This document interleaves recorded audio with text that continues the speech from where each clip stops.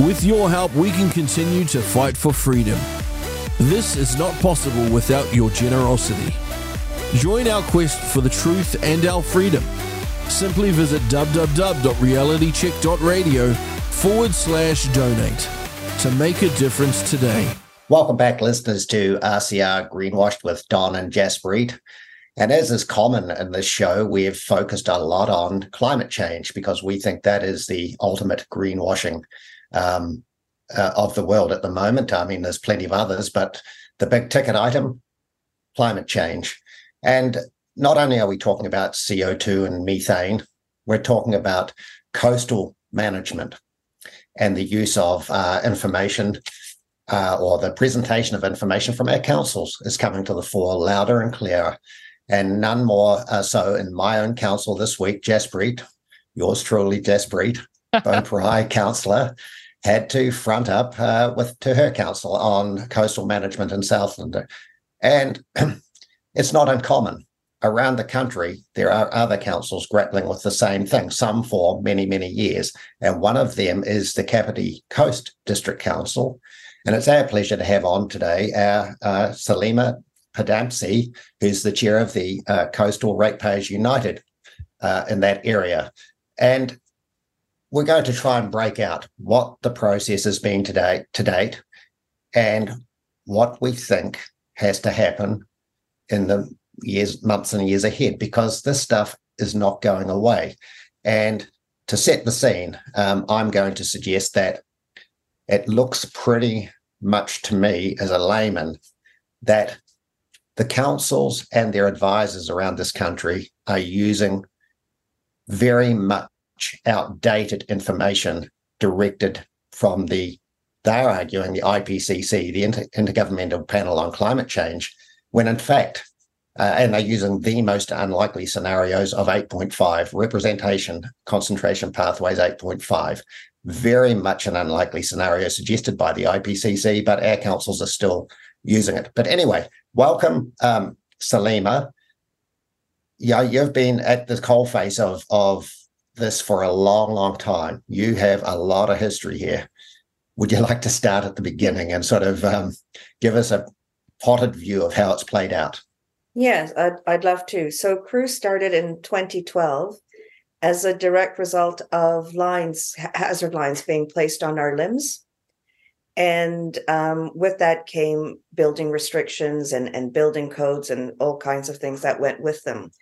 But we didn't know they were coming. We found out that they were there because we read about it in the newspaper. We were not informed. Nobody told us. And it was the Dom Post in 2012 that it was front page news. And so a group of us got together and we formed Coastal Ratepayers United. And we're an incorporated society. And so we challenged the science, and it's similar. There was not a sufficient peer review. The data was double counting. It didn't take into consideration accretion. So all these things. And we challenged the science, and we were successful in having the council convene an independent science panel just for the science. And people were allowed to come and speak to it, make a public submission. And then our scientists and their scientists and the international scientists, they all got together and they did a hot tubbing. And the result of it was they found that the science that Kapiti Council was using was not fit for the purposes of planning. And this was SALIMA 2014? 12, yeah. So probably by the time they had the science panel would have been maybe 2014, 2013, around that time. And so that they found that the science was not fit for the purposes of planning. So, and there was also a high court case. It was the Mike Weir versus KCDC, the Kapiti Coast District Council. And CREW joined as an intervener on that case. But the judge came with an interim judgment and, paraphrasing, he said, I think you guys need to go and sort this out before I make a final judgment. And his final judgment was, and we did go sort it out, and the lines did come off the limbs. And all these caveats were put on council website that this report has been deemed not fit for the purposes of planning. So they had to do all of that. But what was really shocking to me was the cost of it. the cost of putting an independent science panel together, the cost of going to court, using our own rates against us to go to court.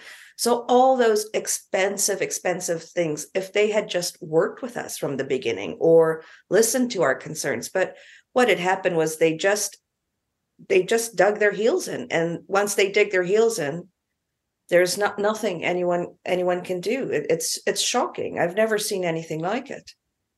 Right. Now, listeners, before we go further, I'd really like to put out their website, CREW, that is cru.org.nz. And I like the way your website is, sort of created here. It talks about good science, good planning, good law.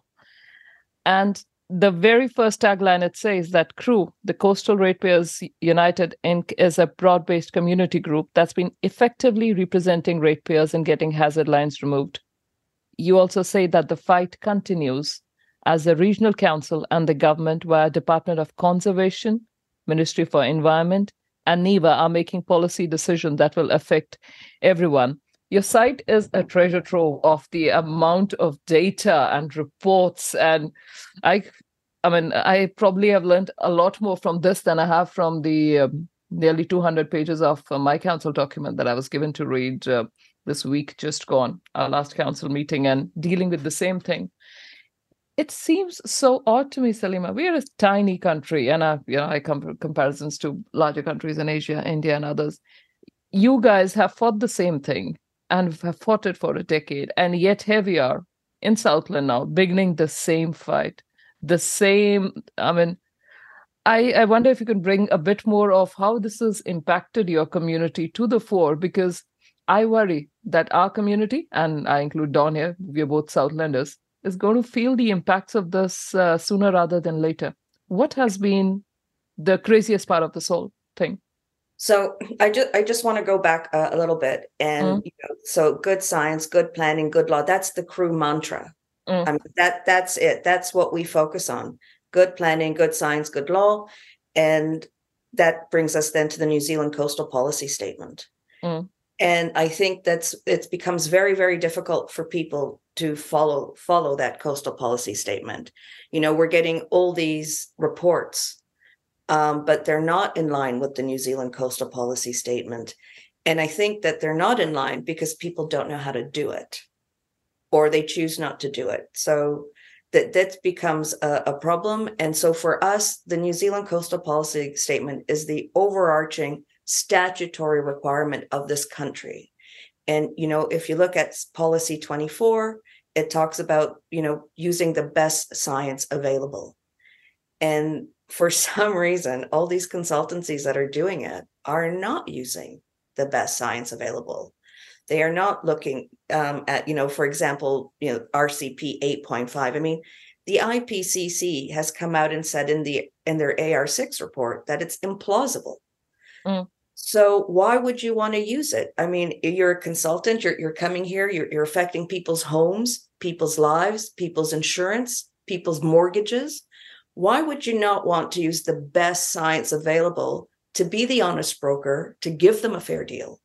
Why would you want to use science that is implausible? Why? I till today, I don't understand it, because by using that extreme level of science, you're going to get an extreme result. The cynic in me, Salima, says exactly that you're going to get an extreme result, but also that it's almost the dictate from the peak body in New Zealand, the Parliament. The department seem to want to have this spread around, regardless of the policy statement you talk about and asking for the best science. It seems to be an edict from up on high that everything has to be embellished to make the worst case scenario for New Zealanders. Everything's about the ultimate precautionary principle, everything. And of course, we, as a farmer, we have been fighting the methane issue for years, let alone the CO2 issue, well, non-issues, I should say. And you're fighting a similar thing on a coastal strip. It just, the edicts are coming from sort of up on higher places, supposedly, and these consultants are milking it. Surely they're only milking it because they can. Well, I think that in our case, when we bring up science to our, senior council staff, the response is, we're not scientists, we're planners, and that's kind of, yeah, that's true. They are planners, they're not scientists, but we have a track record. And if we see a concern, they should be addressing it. But for me, I don't really understand the point of doing something that's going to hurt your community so badly. And because of that, and because we've been really fighting the science, we've decided to contract Waikato University Earth Science Department to do a science report that is based in the New Zealand Coastal Policy Statement, because I think either they don't want to do it or they don't know how to do it. And it's about time we put our money where our mouth is and said, here we go. This is how it should look like. This is what it should look like. Right. Yes, Salima, when this happened, I see old newspaper reports talking of the fact that about $200 million in equity was wiped off the properties. But and that is, of course, the moment you start putting something on LIM reports, it is there. But what was your main problem with the report? How you've been there now for nearly a dozen years at that point? How much has the sea come in? What has been the impact? Nothing. I every 6 months I go outside my house and I measure the dunes, and it has never gone less than 50 meters. It's probably even more now. It just keeps growing and growing and growing. So, okay. and so that's so we live in Kapiti. It's called the cuspate coast, which means that our beach accretes a lot more than it erodes. Right. So you may have storms, and it may cut back dunes every now and then. You might get a severe cutback, but over the long run, it will go further than it will ever come back. Right. So there is very little erosion, but we, like the rest of my team and my members, were waiting for the Waikato University report to use actual science, real data, proper modeling, and come back and tell us what we can do or what needs to be mitigated. But we need to show that, because right now council have an adaptation map, which goes 2 kilometers inland from the beach. So on a rough guess, estimate, conservative, I'd say 8,000 homes and businesses. Wow. And so just going on that a little bit more, in the past, it sounds like modelers using less than good data have created these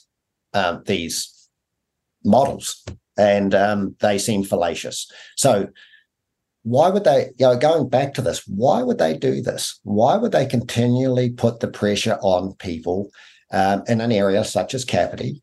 And who are the people behind encouraging this? I mean, you've got another group, a panel that's been established. They seem to be more obstructive than useful to your area. So the panel, it's the Coastal Advisory Panel. They're looking at adaptation. And adaptation is a non-statutory requirement. So you don't have to do it. You're not legally obliged by the government to do it. But you are legally obliged to look at coastal hazard risks. And that falls under the New Zealand Coastal Policy Statement. And that's a statutory requirement. So we have nothing to do with adaptation. We are very focused. We almost have tunnel vision when it comes to our mandate, and that is the New Zealand Coastal Policy Statement, Coastal Hazard Risk Assessment. I mean, that's our hymn, so adaptation is something new that this council is doing. They're not mandated to do it. It's not a statutory requirement to do it. And so by identifying all these homes, and of course, the people that have been affected don't know they're affected because it's not on their limbs or they haven't been notified. And so that causes a whole other area of concern because, like me, they read it in the newspaper that, their homes are being affected, that this draft report for the adaptation is coming out, and they're using all the science. And the $1 million question, Don, is why would you do it? Why would you use this extreme science? Why would you do that? People's homes, that's their biggest asset. I mean, people work 2-3 jobs to pay their mortgage, even to get a mortgage, get a bank loan. It's their only one big thing that they own. It's their biggest asset. So why would you want to take that or hurt them in that area where their assets, where their children are, where their dogs are, where their family comes to visit? Why would you want to do bad things to those people? Why not work with them to be an honest broker? And because they keep using this extreme science, there is no level of honest broker, and it's causing a huge disconnect between the council, between the advisory panel, and the community. Yeah, look, and I've noted this with significant natural areas on land around farms. And now we've got the other thing, I've just forgotten the name of the next level of the significant natural areas. SASMs, yes, SASMs. It's all the same stuff. It just takes people's freedom and what they thought was freehold title and starts messing with it. And it's unamusing, it's very costly, and it's creating major anxiety for anyone that faces it. And yeah, you're right, Salima. I can't understand why risk assessments, for a start, they should be done by a property owner on their own. Or why would you need, if there's a risk to be faced, surely the freehold title owner should be the first to be worried about it. But clearly this isn't the requirement. And you've just taught me something. I didn't realize that adaptation plans were not part of the whole concept. So that brings another thing to my head. Why are we going past to the point of adaptation plans now when we haven't even got the risk assessment right? Even if you did, as a community, need to do a risk assessment, we've got that bad. So it sort of doubles down on bad, doesn't it? Yeah. So there is a national adaptation plan. So there is one that exists, but it's not a statutory requirement. It's not a policy statement like the New Zealand Coastal Policy Statement is. Okay. And, this is what I was recently told in council, that we now that we have the science this last week, we now need to socialize it. I don't even know what that means. Socialize it, bring it to the people. But again, my worry is the sort of harm this will cause the ratepayers based on science, which is improbable, unlikely. So not, meeting the norms that are required by the Coastal Policy Statement, policy number 24, that base it on the best science. But we are going to destroy peoples today for an improbable unknown tomorrow, 100 years from now. How right is that? I, for one, can never sign off on something like this, regardless of the repercussions or regardless of what comes there. But could you tell us more about, Salima, who provided that science to your council? So this time around, it was Jacobs Consulting. So who are they? Well, I don't know a lot about them, except that they're based in Christchurch. Mm-hmm. And they've done work according to this council at other councils, and they've provided a report. So when the Coastal Adaptation Panel was in its early stages, there was a working group, and CREW was a part of that working group. And that working group put a terms of reference together for Jacobs, or it wasn't Jacobs then, but we put terms of reference for a consultancy company. And it was looking at a coastal hazard risk assessment in line with the New Zealand Coastal Policy Statement. So that was what the working group had agreed. That was what had been tendered by the council, and consultancy companies applied for it. Jacobs applied for it, and a contract was issued for Deliverable 1, which is a New Zealand, coastal hazard risk assessment. And it was going to be done in 2 volumes. So one was methodology, and then one was the application, the results. So when the first volume came out, I think in 2021, it was a coastal hazard vulnerability and susceptibility assessment. And when we asked the council, well, what changed? Because suddenly it's not in line with the New Zealand Coastal Policy Statement, and it's veered into a different direction. And no one at council can tell us how that happened. So we went through a formal process with the Office of the Ombudsman, and it took about 18 months. And everybody agreed that council did not hold the documents about why it changed into a vulnerability and susceptibility assessment. And yet they got paid $250,000 for their report.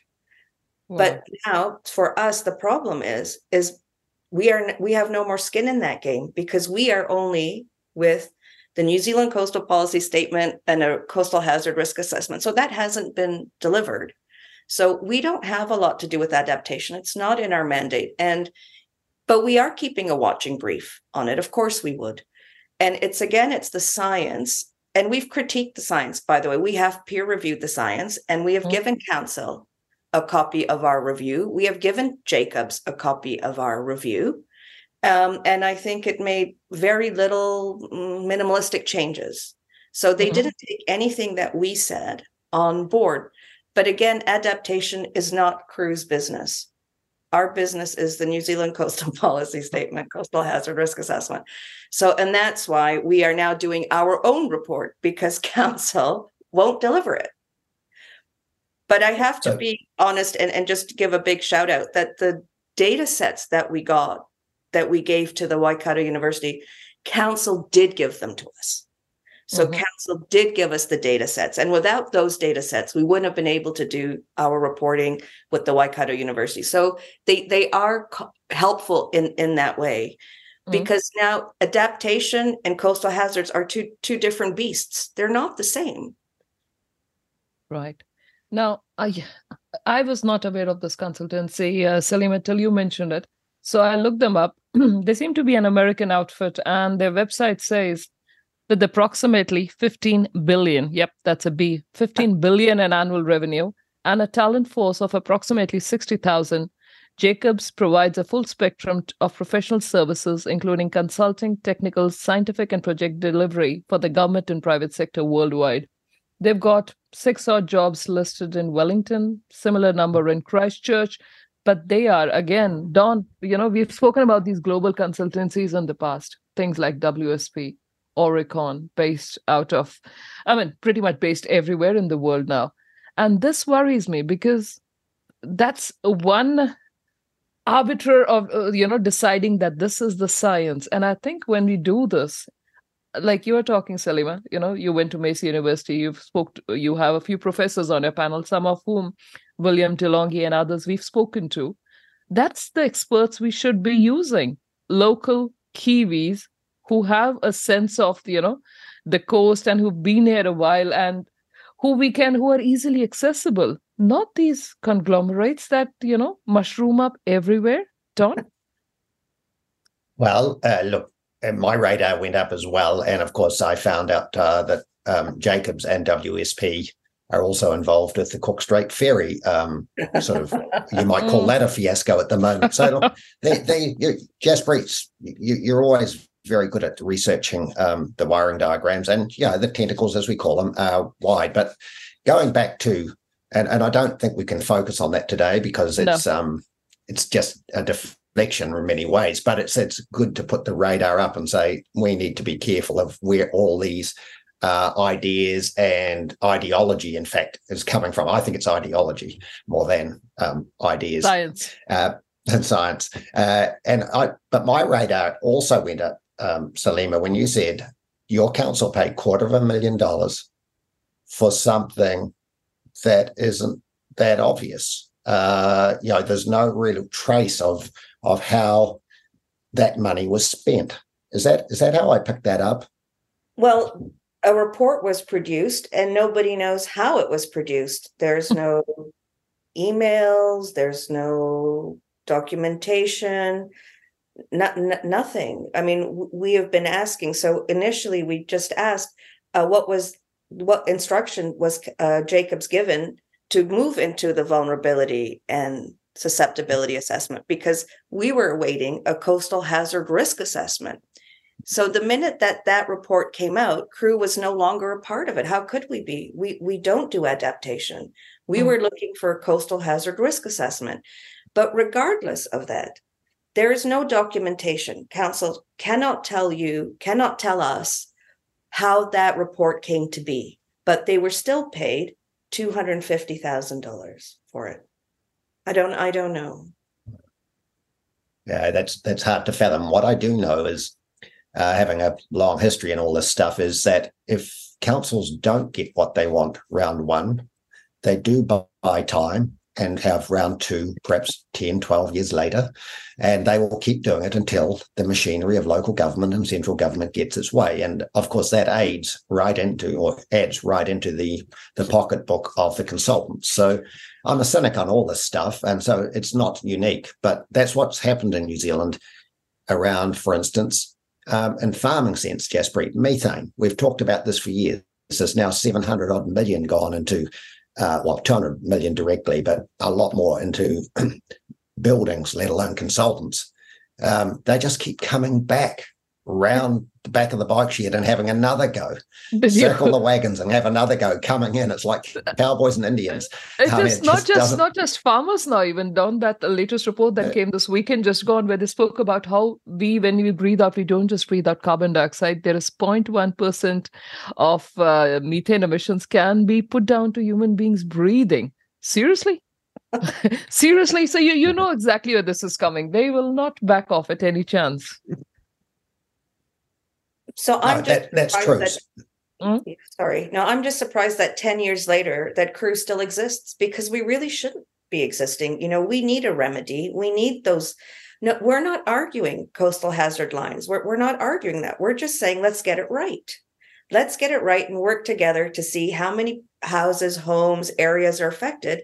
And if it's mitigatable, can we mitigate it? Can we work together? I don't know, because when the first report came out, it was 1,800 homes, and that's along the whole coast. And that was based on science that was not fit for the purposes of planning. 10 years later, we're back again. And, no, I don't think when we started CREW that we ever fathomed that we would be here 10 years later fighting the same fight, exactly the same. It's just, for me, it's extraordinary. So even just going back to what that and what I've just previously said about how they recycle, you had local body elections last year. Did the regime change at Kapiti Coast? Was there a lot of councillors, new councillors in situ now? Or secondly, has the management at Kapiti Council changed that much? Has the senior management changed in that 12 years? So we did have local body elections, and so we had a whole influx of new councillors. A lot of them resigned, and we've got new ones, which I think is good. And we now have a new CEO and a new person who is overarching in charge of the coastal adaptation and coastal hazards. And it's been down to them that they have been so open about it. And I think they understand our frustration, the CEO and the next one in charge, that we were able to get the data sets, that they understand that we've been around for 10 years, that they're taking what we're saying seriously. Because before, it took me 2 years to get one meeting at council, 2 years to get one meeting. And it was a box ticking exercise for them. Yep, we've met with CREW, done. So we were never really heard. And the councillors, I don't think, because there's a few new ones, and I don't really think that they understand really what's going on. I mean, I received a letter from the mayor about a month or so ago and said, you should really be working through the CAP process. But, since December 2020, I've been telling them that CAP is different from what needs to be done. And for some reason, that's falling on deaf ears of our councillors. And they either don't understand it, don't want to understand it. It's in the too hard basket, and if they, and they just, there is no political will to really understand what is going on.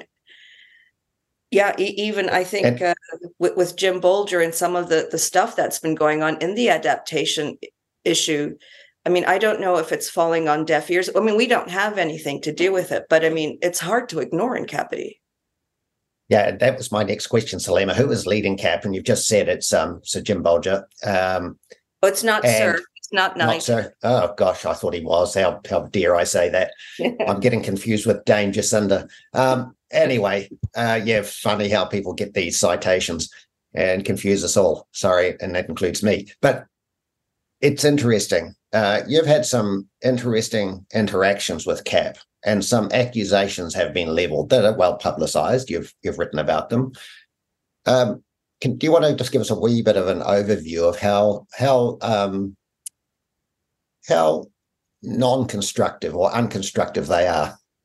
Well, we've really had nothing really to do with CAP. We did invite, when Mr. Bolger was appointed as chair in 2021, we did have him come and speak to our AGM. We thought we needed to hear it. We needed to see what was going on. And he came, and it was really good. And he came with Martin Manning and some other person from the panel.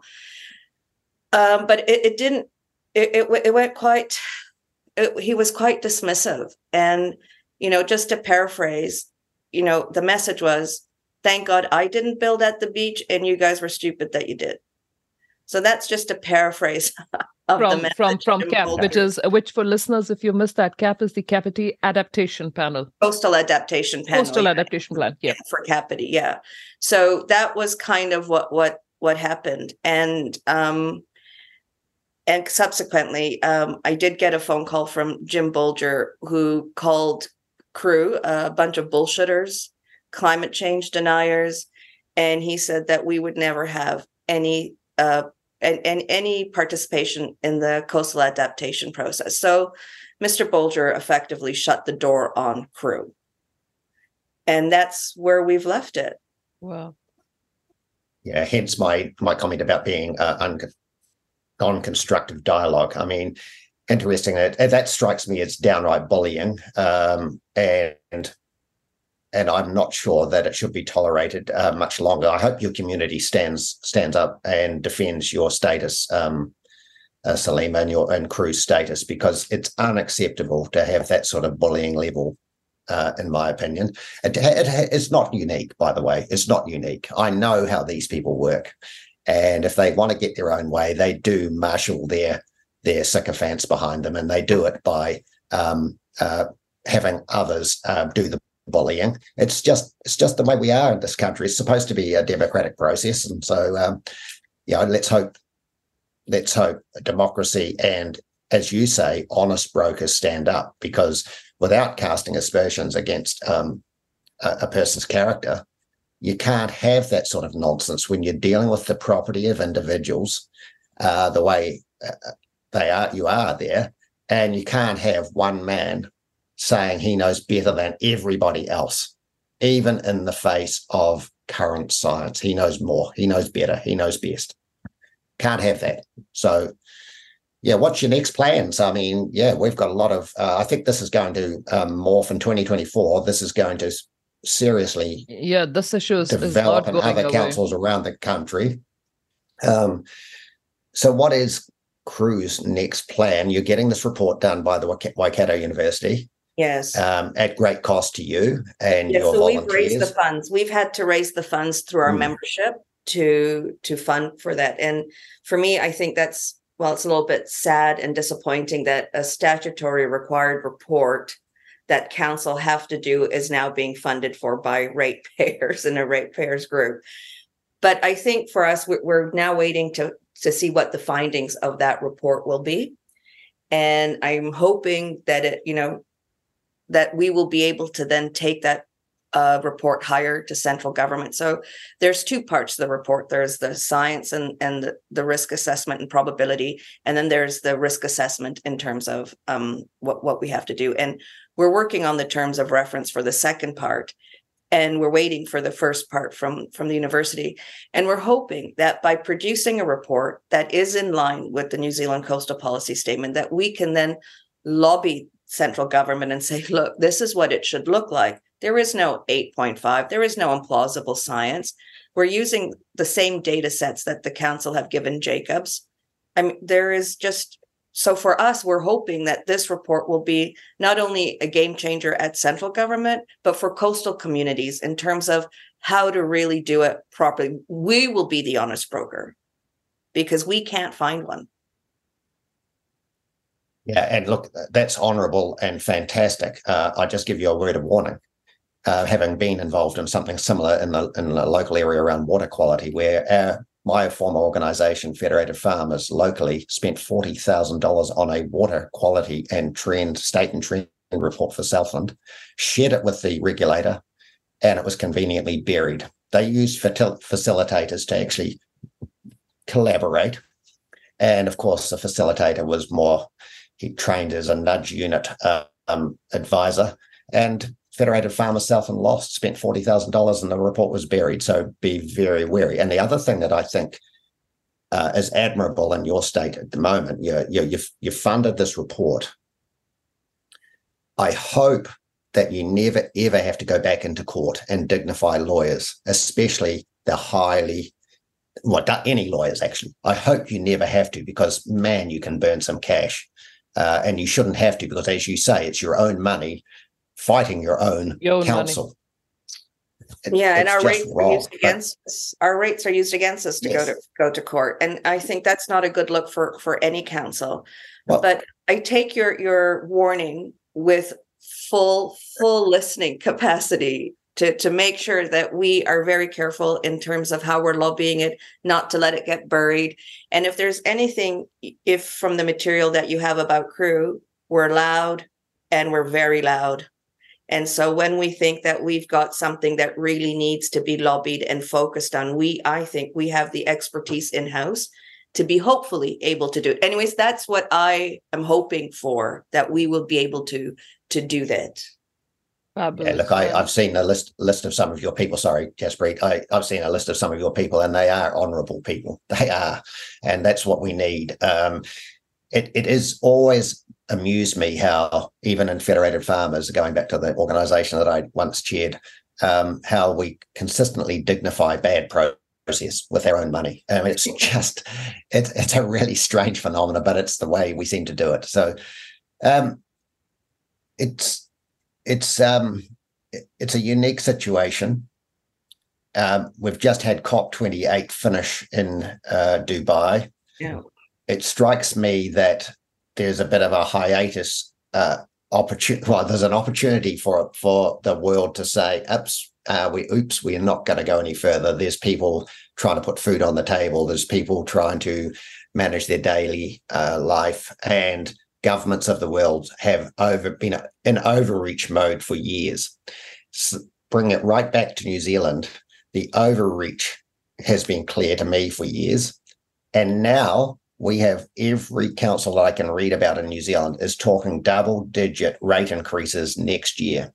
Yeah. Their planning is underway right now.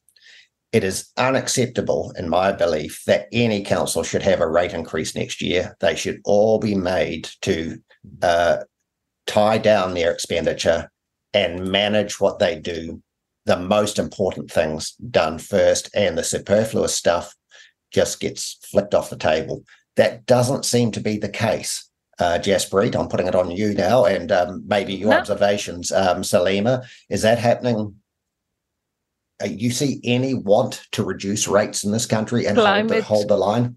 Climate change is the biggest revenue garnerer for everyone, be it non-governmental operators or your NGOs or local government, central government. And there just seems to be an excuse that we need to be seen to be doing something. But what I am trying to bring to the fore is what we need to be seen to be doing you can't have a medicine that's worse than the ailment itself based on some very, very dodgy science. And I think, as Salima said, one of the problems is someone who's in council is a planner. They're not a scientist, and they wash their hands off. Councillors are depending on papers presented to them by those planners. I mean, how many people? Last week, I had a 800 plus page agenda. Out of 200 pages of that was just this particular report. How many within the council, and I mean anywhere in council, staffers, councillors, elected, non-elected members, how many have gone through that? Because I think every time you put your pen to the, dotted line, sign up something or vote in favor of something, you should be jolly well sure that you know what you're doing. Because me, as a representative of the people, elected representative, that's my job. I'm not a scientist, but I make sure that if I'm signing something or if I'm agreeing to something, I have read it backwards, forwards, everywhere possible. Here's hoping we can get a bit of the same diligence in others who are in these positions of authority making decisions that impact Kiwis? Well, I think I can't speak for other councils, but I can speak for this one, is that you get these reports and then you get recommendations, the staff recommendations. Mm-hmm. And then that's normally the easy way out. That's what the staff recommends, if they know what they're talking about. And a few years ago, because I'm Canadian, a few years ago, I was back in Canada and I went to see the mayor of my own city. Mm-hmm. And I asked her, because we were having, CREW was already formed. We were having these problems with the council. And she said, in Canada, staff cannot give recommendations to elected officials because they are not elected. Elected officials have to come up with their own recommendations by talking to their own constituents. Yeah. So It's a very different form of understanding, because and to be quite honest, I mean, if you work in a big organization and you get recommendations from your staff, you would trust them. Why wouldn't you trust them? But the problem is, if you don't understand it yourself, then it's the consultancy group that's leading the charge. They're telling you, and then that's being passed on, and then that's being passed on, and then we're feeling the end effects of it here in our homes and in our communities. And of course, and that just increases rates. I know that I read recently in an official information request that the Coastal Advisory Panel here in Kapiti have spent $3 million. Yep. Wow. That's a lot that of could have been spent on something.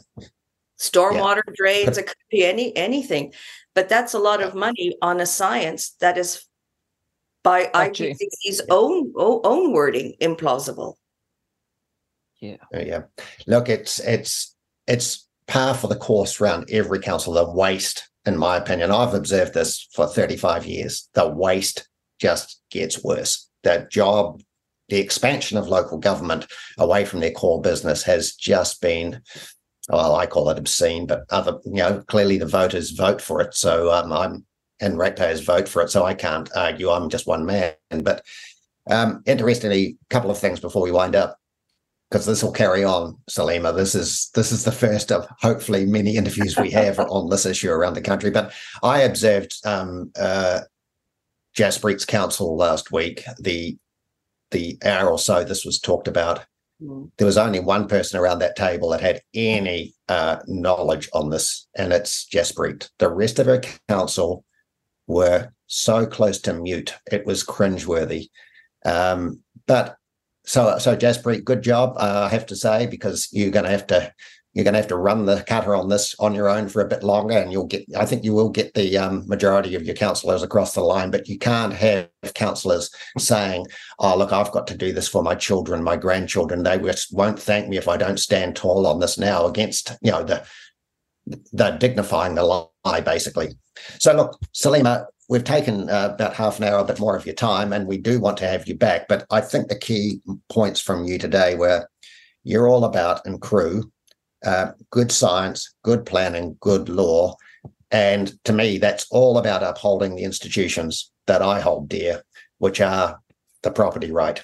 And to me, maintaining the property right, maintaining your authority over property as an individual is a fundamental tenet of Western society. And at the moment, we're having them trampled over all the time, property rights. So look, thank you for your input today. And we know we'll get a lot of feedback on this. We know you've got good people in your team that will also give us feedback. And we've got plenty of other contacts around the country. So keep in touch, and we'll see how this progresses, but all the best. I wanted to thank you. Yeah, thank you. And thank you for having me on your show. It's very rarely that I would give an interview, but I thought it was important given the dialogue that's going around on coastal communities and coastal issues. So, but I do really want to thank you for having me today. Thank you so much for coming on, Salima. We are very grateful. You've got a house full. We hope you get some time off from your crusade over this time and have a great Christmas and New Year. I'm looking forward to it. And a happy Christmas and a good New Year to both of you and your families. Thank you. Bye-bye. Ciao. Thank you for tuning in to RCR Reality Check Radio. If you like what you're listening to, dislike what you're listening to, Either way, we want to hear from you. Get in touch with us now. You can text us with your message to 2057. That's 2057. Or email us at inbox@realitycheck.radio. We would love to hear from you, so connect with us today.